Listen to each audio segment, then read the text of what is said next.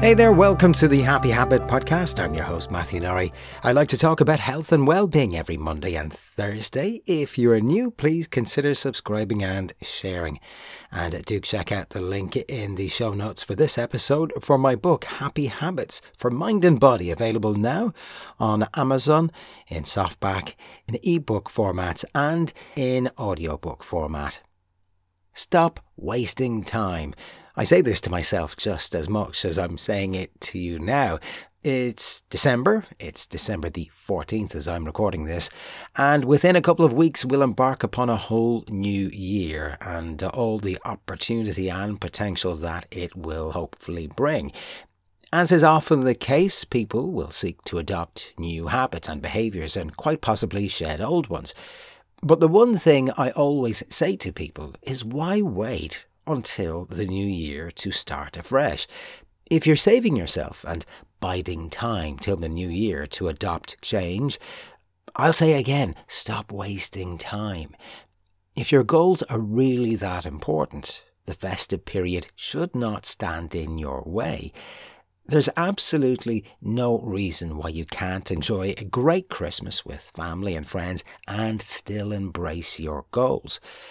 Christmas and New Year's festivities can serve as a great test of your resolve and your dedication to yourself.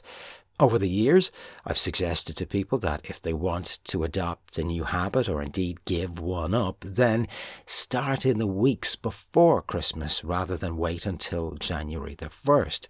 This way you get a head start on everyone who leaves change till the new year, and you also have a built-in test of your commitment in the form of the holiday season with all of its distractions and temptations. The Christmas period is really a microcosm of life with all its endless temptations and built-in excuses, leading you away from your desired path.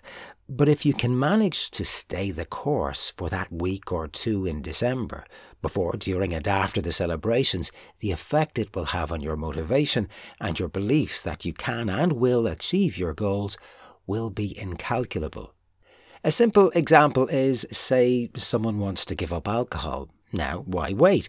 Why waste time if you've made that important decision in your mind to do so?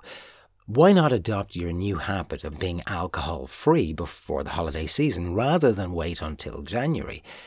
Set yourself an early test by seeing out Christmas and the New Year by holding firm to your new behaviour, because there's no time like the present to get started. We can deceive ourselves and set imaginary lines in the sand and commit to start on the 1st of January when there are no temptations, but this is kind of a cop-out. If we really want to be alcohol-free, stop wasting time and get on it now, and trust in your ability to stick to your commitment this Christmas. Now, I might be talking about giving up drinking. It could be cigarettes, fast food, digital devices, anything really. There's absolutely no reason why you cannot start your mission today. Because if you've arrived at the conclusion that something needs to change, it means you're aware that your current behaviour isn't servicing your best interests. It may be the case that it's affecting your happiness, your self-esteem, your relationship with yourself and with others. So why wait? Why waste time? You owe it to yourself to get cracking on that change as soon as possible. When you go all in, when you shed your excuses and start that change today, instead of indulging in every luxury and overindulgence that Christmas has to offer, when you fend off temptation, you score a huge win. And that win gives you the confidence to stay the course, the confidence to continue committing to yourself as you move forward. When it comes to giving up a behaviour that doesn't serve us, it's important we focus on what we want rather than on what we don't want. So say you want to give up the booze, your mission statement should be, I want to be alcohol-free and healthier. Similarly, say you want to be smoke-free and healthier, or you want to be lighter, fitter and healthier.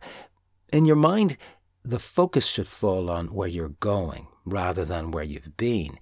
Say you're on a train and someone sits down beside you, you're more likely to talk about your end destination than you are about the town you just departed from. So always be looking forward, ahead to the change you want to become, rather than what you were or what you are right now. This is why our language and how we talk to ourselves is important.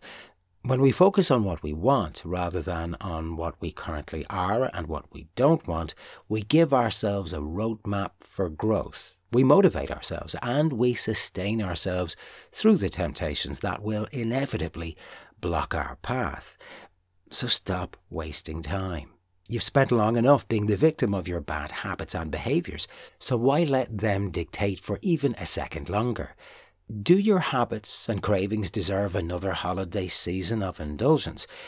And how will you feel if you give in to those cravings and let them have their way yet again?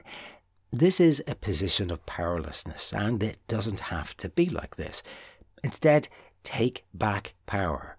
Put yourself first by putting yourself in control. Choose to be the master of your unwanted behaviours by choosing to make a change in your life today. What are you waiting for? If your excuse is, but it's hard to change because it takes ages and time feels like it's dragging, well, to that I would say look back over the last 12 months. Did that last year drag? I would say no. The last year seems to have passed by in the blink of an eye. If you had made the change that you needed to make this time last year, you'd now have 1 year of change, progress and proven growth under your belt. You would now be a different person because of the choice you made a year ago to take control of yourself and your life. You would now have a year of achievement and success. You would have, yes, experienced failures in that time too, but failures, remember, are always a learning opportunity. So, with all this in mind, know that the next 12 months hold this same potential. So, why wait?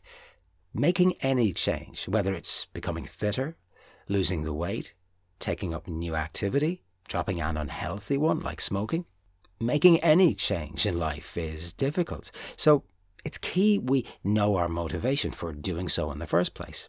My friend, who had been a smoker since he was in his teens, made a decision to completely give up smoking after attending the funeral of his friend's father.